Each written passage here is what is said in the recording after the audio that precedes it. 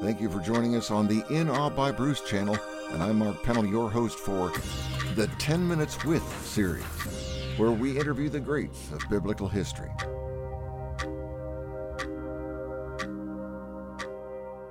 Today on the call we have Noah.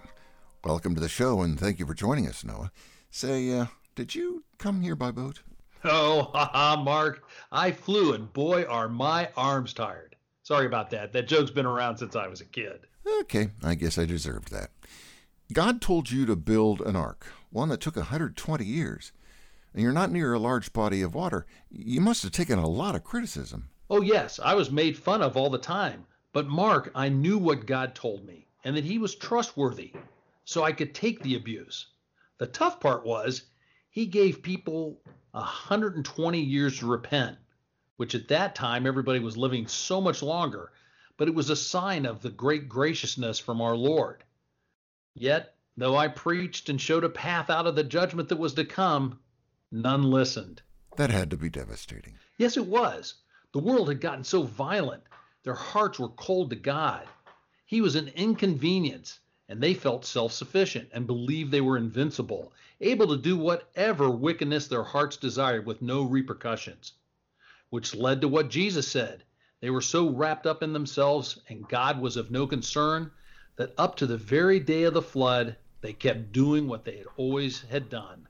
Hard to believe, and with such a large window of opportunity, 120 years. Wow. You know, Mark, it was actually longer than that. How so? This is what gives me shivers.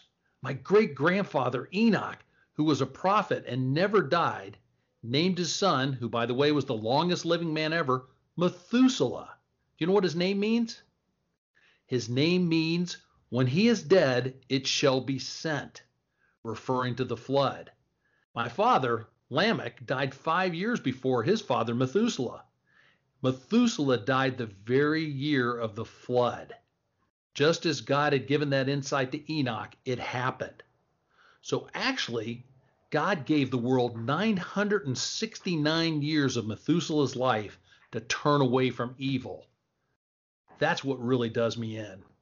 People at the time knew that Enoch was the one who had a special relationship with God. They knew who he was, and they knew that names meant something in those days.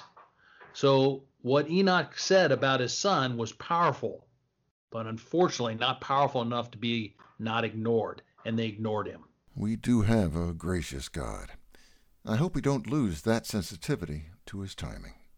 Thank you, Noah. I pray you are right, Mark. Thank you.